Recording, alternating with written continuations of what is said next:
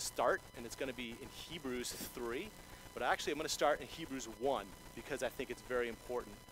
So if you open up to Hebrews 1, this is what the author of Hebrews says. Long ago, at many times and in many ways, God spoke to our fathers by the prophets. But in these last days, he has spoken to us by his Son, whom he appointed the heir of all things, through whom also he created the world. He is the radiance of the glory of God and the exact imprint of his nature. He upholds the universe by the word of his power. After making purification for sins, he sat down at the right hand of the Majesty on high, having become as much superior to angels as the name he has inherited is much excellent than theirs. What an outstanding and amazing description of the character of Christ and what Jesus' ultimate authority was all about. God spoke through many prophets, but in the last days he sends his Son, the heir to all, through who all things are created, as a perfect example of the glory and image of God. The only one who could uphold all righteousness where all else could not. The one who would redeem us and who now sits at the right hand of the Father with the angels in subjugation to him. So why is that important? Well, it's important for a couple of reasons. It's important for the author of Hebrews to start with a proclamation of Jesus' supremacy. And for the reader to understand the hierarchical order of all things. Jesus is the Son of God, the perfecter of all things, the ruler of all, the ultimate and final sacrifice for our sins. And he is the greatest among them all, angels, prophets, and yes, even Moses. So one may ask, why? Why is this illustration so important to the readers? Well, the book of Hebrews, also called the Epistle of Hebrews, or to Hebrews, was addressed to Jewish converts who were being tempted away from the gospel and their newfound faith. They were being tempted and coerced to turn away from the gospel and return to their Jewish heritage, the adherence to the law as a works-based righteousness. This was being held up as the way to achieve salvation by their countrymen. These Christians were being pressured to turn away from their faith, and some even came away with a Jewish mashup of Judaism and a sprinkle of the gospel on top.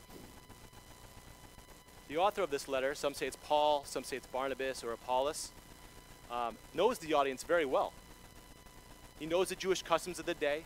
He knows the Old Testament front and back with multiple verses and multiple mentions of Moses and Aaron and Abraham, along with multiple Old Testament references. Throughout the letter, it is fair to say that the author is speaking in a language that they can all easily understand.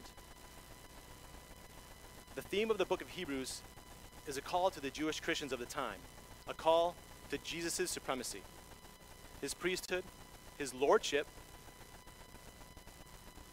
a call to push forward in Christ, leaving the old behind, as Jesus came, fulfilled the law, and presented a new and complete covenant for us. The author calls the readers to focus on Jesus as the salvation and the only one true way into the presence of God. This will eventually, so that while presenting the warnings of a sinful nature to the people, that will eventually lead to evoke the judgment and wrath of God as it did with the Israelites of old. So while today's scripture is Hebrews 3, verse 7 through 9, I'm going to jump forward real quick and go through 1 through 6. That'll give us a good context of what they were talking about. So I'm going to open my Bible here. I'm going to read directly from the Bible. So Moses, chapter 3, verse 1.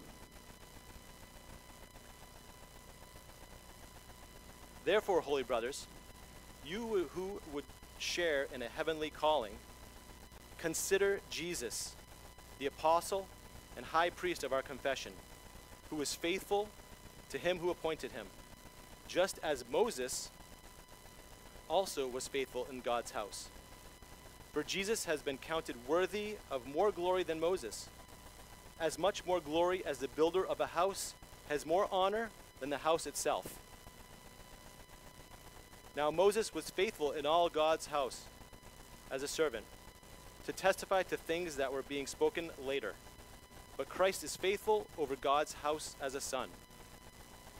And we are his house, if indeed we hold fast to our confidence and our boasting in our hope. So what's important here is that word consider. This is an appeal to the Jewish Christians of the time to consider Jesus. And that word consider comes from katanoeo, I think I got that right, in Greek. It means to fully observe, to behold, to discover, and to perceive. The author calls for a consideration for Jesus as the apostle and high priest, the ultimate message bringer, the one who sits at the right hand and intercedes with us as the ultimate high priest. Jesus, above all, even Moses himself, is the ultimate example of faithfulness and worthiness. Moses was the faithful servant in the house. However, Jesus is the Son of God, the rightful owner and creator and ruler over this house. And we have a part in this house if we are persistent in our faith. There is a good work to do in all his people that will bring about our righteousness and the completion through Christ. All right, so now that we've set the table for where Hebrews is going in this chapter, we're going to dive into 7 through 11. So, 7 starts with, therefore, as the Holy Spirit says, today, if you hear his voice, do not harden your hearts as in the rebellion, on the day of the testing in the wilderness, where your fathers put me to the test and saw my works for 40 years. Therefore, I was provoked with that generation and said, they always go astray in their hearts. They have not known my ways. And I swore in my wrath, they shall not know my way. They shall not enter my rest. Take care, brothers, lest there be in any of you an evil, unbelieving heart, leading you to fall away from the living God. But exhort one another every day, as long as it is called today, that none of you may be hardened by the deceitfulness of sin. For we have come to share in Christ, if indeed we hold our original confidence firm to the end. As it is said, today, if you hear his voice, do not harden your hearts as in the rebellion. For who are those who heard and yet rebelled?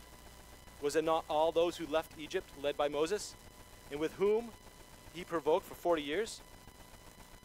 Was it not those who sinned, whose bodies fell in the wilderness? And to whom did he swear that they would not enter his rest, but to those who were disobedient? So as we see that they are unable to enter because of unbelief. So the author begins with a warning against unbelief by quoting Old Testament. Again, a callback to things that they would be familiar with. He quotes Psalms 95, 7 through 11. And in verse 8, he mentions hardening of hearts, as in the rebellion. This is a direct callback to when Israelites were quarreling with Moses and testing the Lord. In this case, he was speaking about the water from the rock incident from Exodus 17. The Lord guides Israel through the wilderness and then camp at Rephidim, where there was no water to be found anywhere. Who here likes the outdoors or camping or any of that stuff, right? So what are the 3 most or major important factors you got to figure out when you're going to camp somewhere, when you're going to find somewhere? There's 3 things when you're out in the wilderness, right? Shelter, water, and, well, fire's good too, right? Yeah, fire's good. I'm thinking food, right? So pretty close, right? So we can last 3 hours exposed to the outdoor climate. So if you have some bad, inclement weather or scorching heat, we have 3 hours. We have 3 days without water. And then we have 3 weeks without food. And some of us can probably go a little bit longer than 3 weeks, maybe 4 weeks, but some others probably can't. So that's the rule of 3 in survival outside, right? So now the Israelites carried their camps with them on their backs, as it tells us in Numbers. Moses goes into great detail about how they would carry their tents with them and how they set up the tents when they camped and which tribe was where and all that stuff. So that takes care of shelter, right? And in Exodus 16, a little bit earlier, God provides manna from heaven to the Israelites. So then food's taken care of. But we still have that water issue, right? So because of water's great importance, remember only 3 days, why on earth would God settle these people in this place where there's no water to be found? Well, this wasn't by accident. This was by God's plan and God's sovereign will for his people. He wanted them to rely on God's ability, right? They wanted him to rely on God, or the Israelites to rely on God. That was God's plan. He wants to provide for them. He is their comforter. He wants them to come to him for all sources of their needs. But of course, the Israelites didn't do this, right? They moaned and groaned against Moses and against God. And in Exodus 17:3, it says, "Why did you bring us up out of Egypt to kill us and our children and our livestock with thirst?" So the same is true with verse 9 in Hebrews 3, "Where your fathers have put me to the test and saw my works for 40 years." So the Israelites tested God's faithfulness. They tested his patience with them at every single turn. And at every turn, God provided for his people. He still provides and comforts for his chosen people at every turn of the way. Every testing, every moaning, he provided for them. Now, you may, in your lives, have a family member or a friend, or for you parents out there, a child, or for your children, maybe it's a parent, that tests your patience at every turn, that does their best at provoking you, that does their best at pushing all of your buttons, right? And how do we react to that? What do we do? Do we lose our temper? Do we lose our cool? Do we get upset? Do we get mad? Sometimes, right? Yeah, usually. Sometimes we do. Sometimes we may turn away from our friends. We turn our backs on them. We leave them if the situation is bad, if we feel like they've offended us in some way, right? That happens. But God never does. God never turns his back on us. His steadfast patience and faithfulness to his people is never wavering. In the face of all of this testing, all this moaning and groaning, the Lord still provides and comforts his chosen people. Because of this, because of his comforting, and because of the continual moaning and groaning and testing of his patience by the Israelites, God was provoked by this generation and saw into their hearts. He saw their unbelief. He saw their anger and frustration and their lack of surrender to his sovereignty. We get a glimpse of the Father's heart in Psalm 81, 10 through 16. God's desire is to provide for his people if only they would submit to his rule and reign over their lives and have true faith in him. God, according to his sovereign will, did not provide for them due to their unbelief in their heart. He would not pour out to their stubborn or hardened hearts. His merciful call was to them like it is for each one of us. However, their sinful nature has turned their backs to the call from the Lord.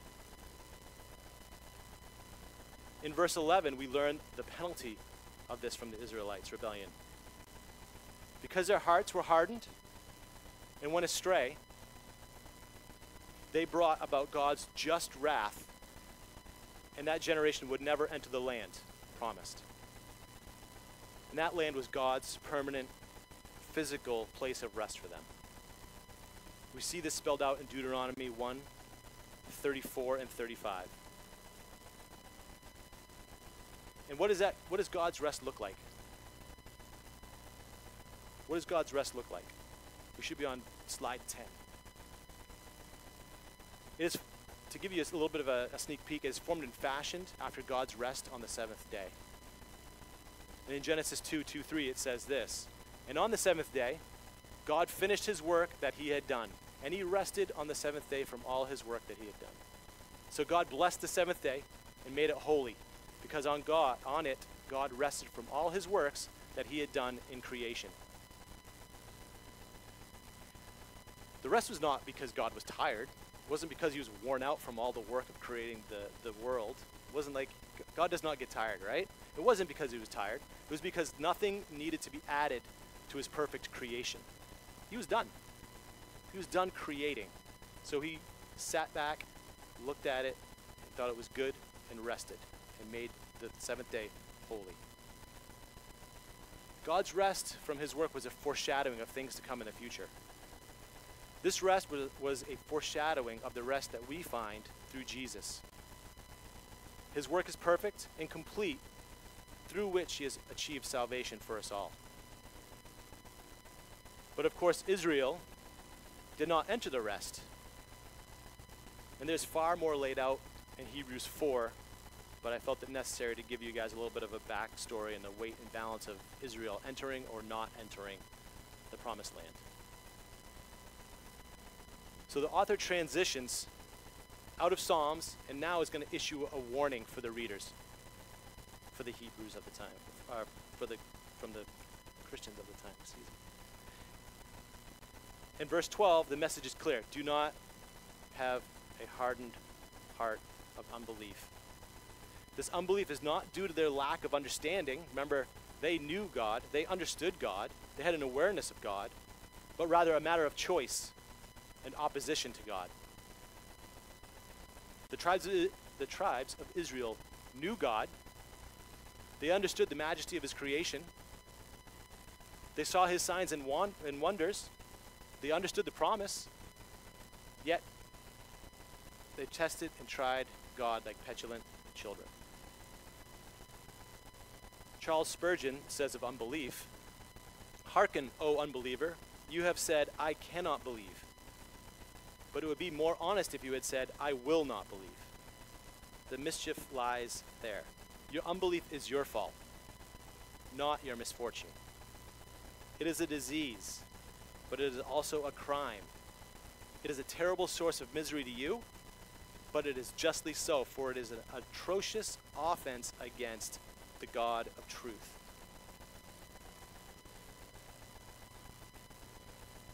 In verse 13 and 14, the writing turns from a warning to an encouragement. So here's your warning, don't do this. And here's your encouragement. What should you do? The call is to exhort one another, to spur each other on in the faith. As Christians, they had a commonality that was their faith in Christ Jesus. It was their responsibility to encourage one another, to care deeply for each other's salvation, and to ensure that sin does not creep in and chip away at the confidence that they had in Christ. Who here remembers Super Bowl 51? Does anyone know what that is?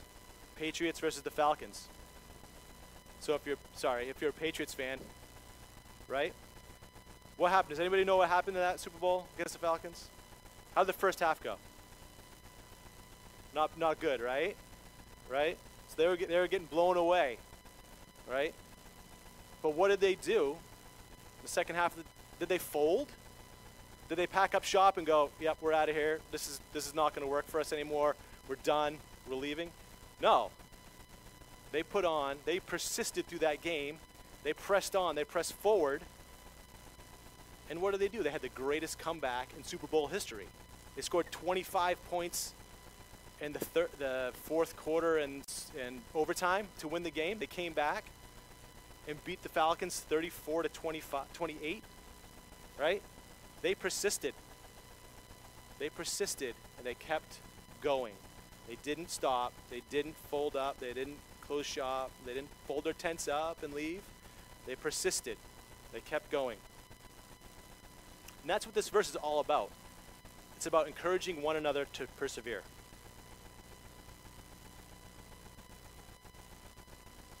In Hebrews 10:23-25 it says, "Let us hold fast the confession of our hope without wavering. For he who promised is faithful. And let us consider how to stir up one another in love and good works, not neglecting to meet together, as is the habit of some, but encouraging one another, and all the more as you see the day drawing near." The deceitfulness of sin is that it can be hidden. It connives its way into our lives, no matter how hard one of us tries, no matter how many prayers we do, no matter how much we read of the Bible. Sin is deceitful. And we are humans. We have sinful natures. That's not to say that it's okay and that we should sit back and accept it. We need to be vigilant against deceiving ourselves. Every little sin builds upon each other, on another, and soon you'll find yourself with a hardened heart, with an attitude of self and not of God. That's why we need each other as a church. That is why we need to be exhorting one another to hold fast to that faith that we have in Christ. Think of all that the Israelites had seen, right? And all they experienced. They experienced the plagues in Egypt. They had seen God's revelation in their exodus out of Egypt. They experienced a parting of the Red Seas, manna from heaven, the water from the stone. They received comfort and mercy from the Lord, yet they all rebelled. In Numbers 14, we even hear, after all that they had witnessed, that the Israelites desire to choose a new leader and return to Egypt. After all they had been through and all they had witnessed and all of the provision from the Lord, they wanted to go back to Egypt. This is a depiction of when they reached the promised land. They were there. They were at the end. They were at the promised land, and they were looking at the promised land, and they sent the spies in. The spies came back, and what did the spies say? This land is inhabited by strong people with fortified cities, and we can't get into this place. We can't do it, right? In Numbers 14, it says, "And all the people of Israel grumbled against Moses and Aaron. The whole congregation said to them, 'Would that we had died in the land of Egypt, or that we had died in the wilderness. Why is the Lord bringing us into this land to fall by the sword? Our wives and our little ones will become prey. Would it not be better for us to go back to Egypt?'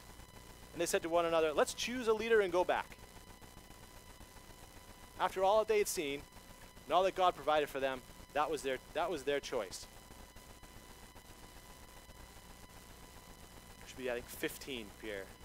Or actually 16, going on 16 now. So, verse 16 and 17 emphasizes this rebellion as a warning to the reader. All rebelled. Who provoked the Lord for 40 years? They all provoked the Lord. They all rebelled against the Lord. All of Israel fell. Israel died in the wilderness and were not able to reach God's rest for them. All but Joshua and Caleb, because they followed the Lord fully. In verse 18 and 19, it goes on to tell the readers what Israel lacked. They could not enter into the land because of their unbelief, and their unbelief led to their disobedience. The moaning and groaning came first, the unbelief second, and the disobedience third. They failed to hold on to their faith. They did not hold on to the promise made by their God. As warned earlier, they did not persevere.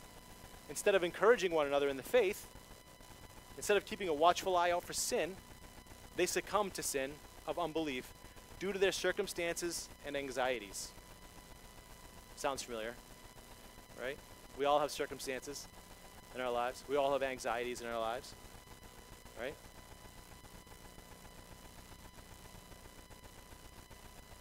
Psalm 78, 21 and 22 states how unbelief leads to God's judgment. It says, "Therefore, when the Lord heard, he was full of wrath. A fire was kindled against Jacob. His anger rose against Israel because they did not believe in God and did not trust his saving power." You can imagine a circumstance or a event that happens that tries you, right? Maybe it's maybe it's physical, maybe it's spiritual, maybe it's emotional, whatever that is, but something comes and, starts out small and continues to grow and build, right? What do we do there? What did the Israelites do? The Israelites complained, tested, and fell away from their faith. For the Israelites, for the early Israelites, the promised land was their physical rest. Moses was chosen by God to lead them from Egypt. However, along the way, things got difficult. They got anxious. And how did the people react? With testing God's patience, with provoking his judgment, and straying from the truth. That all led to their just punishment for their unbelief, their hardened hearts. They went astray and were not able to enter the land of God's promise. In a New Testament context, there we go, our belief centers on the superiority of Jesus Christ. The truth of who he is, fully God and fully man, and his atoning work for us as a faithful high priest. When we trust in these things, making them food for our souls, we enter into God's rest. Rest from our work, rest from our fear, rest from doubt and uncertainty. We rest knowing that the work of Christ is complete and has secured our eternal redemption. The rejection of Moses resulted in God's judgment expressed in a temporal or earthly way by forfeiting the lands, while the rejection of Christ results in a judgment that affects both physical and spiritual conditions of us. The judgment of Israel for rejecting God through Moses was not far-reaching, for it only pertained to one generation, but the judgment of rejecting God through Christ is irreversible.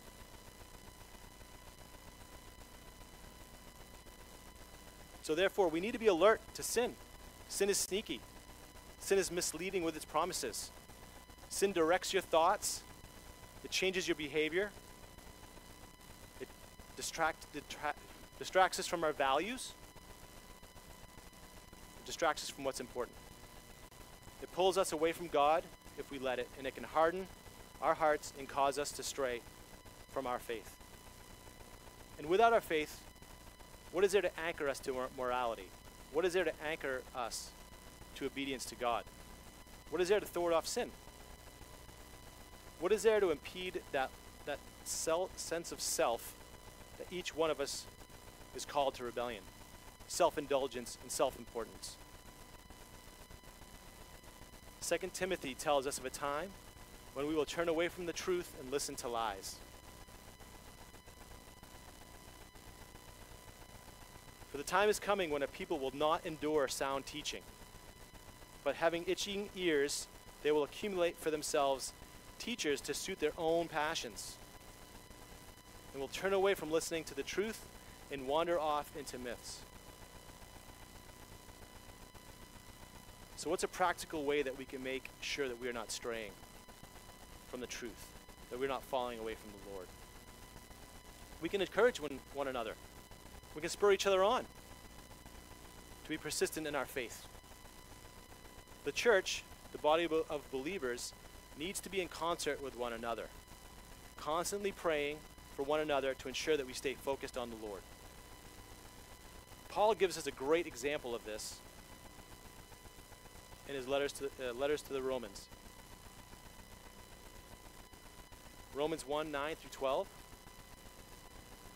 For God is my witness, whom I serve with my spirit in the gospel of his Son, that without ceasing I mention you, always in my prayers, asking that somehow by God's will I may now at last succeed in coming to you. For I long to see you, that I may impart to you some spiritual gift to strengthen you. And what is that? That is that we may be mutually encouraged by each other's faith, both yours and mine. Paul's letter displays his love for them, his care for their eternal souls, and that they may be examples to those around them. Not only was it for them, but it was also for him. It was in a mutual exchange. He desired to be with them, and for what reason? To exhort them, to encourage them. And we can learn from this example. I challenge you to be forward with encouraging one another. Reach out to one another, lift each other up. Ask them how they're doing, ask them how their walk is going. But be there to support them. The closer we are as a church body, the more we can lift each other up. The further away we will be from unbelief and a hardened heart, and the closer we will be to having the rest that we find in Jesus. And I know there's a lot of circumstances happening with a lot of people here at church, with our families, with our friends. There's a lot of things happening. We just talked about Todd this morning. There's a lot of circumstances that affect us. What do we do? This is a lesson for us, right? There's words of wisdom and truth in here, right? What do we do? Do we consistently test and stray away and be distracted from what's important, what's really deeply important? Or do we push into God? Do we push into the faith that we have in him? Right? So there's a lot of people in this church, a lot of friendships for years and years. Continue to support each other. Continue to reach out. Continue to pray for one another. Be there for each other. But be consistent and persevere. I'm going to close today with the way I started, Hebrews 1, because this is exactly the image of God. So Hebrews 1 says, long ago and at many times and in many ways, God spoke to our fathers by prophets. But in the last days he sends his Son, whom he appointed heir of all things, through whom also he created the world. He is the radiance of the glory of God, and the exact imprint of his nature. And he upholds the universe by the word of his power. After making purification for sins, he sat down at the right hand of the Majesty on high, having become as much superior to the angels as the name he has inherited is more excellent than theirs.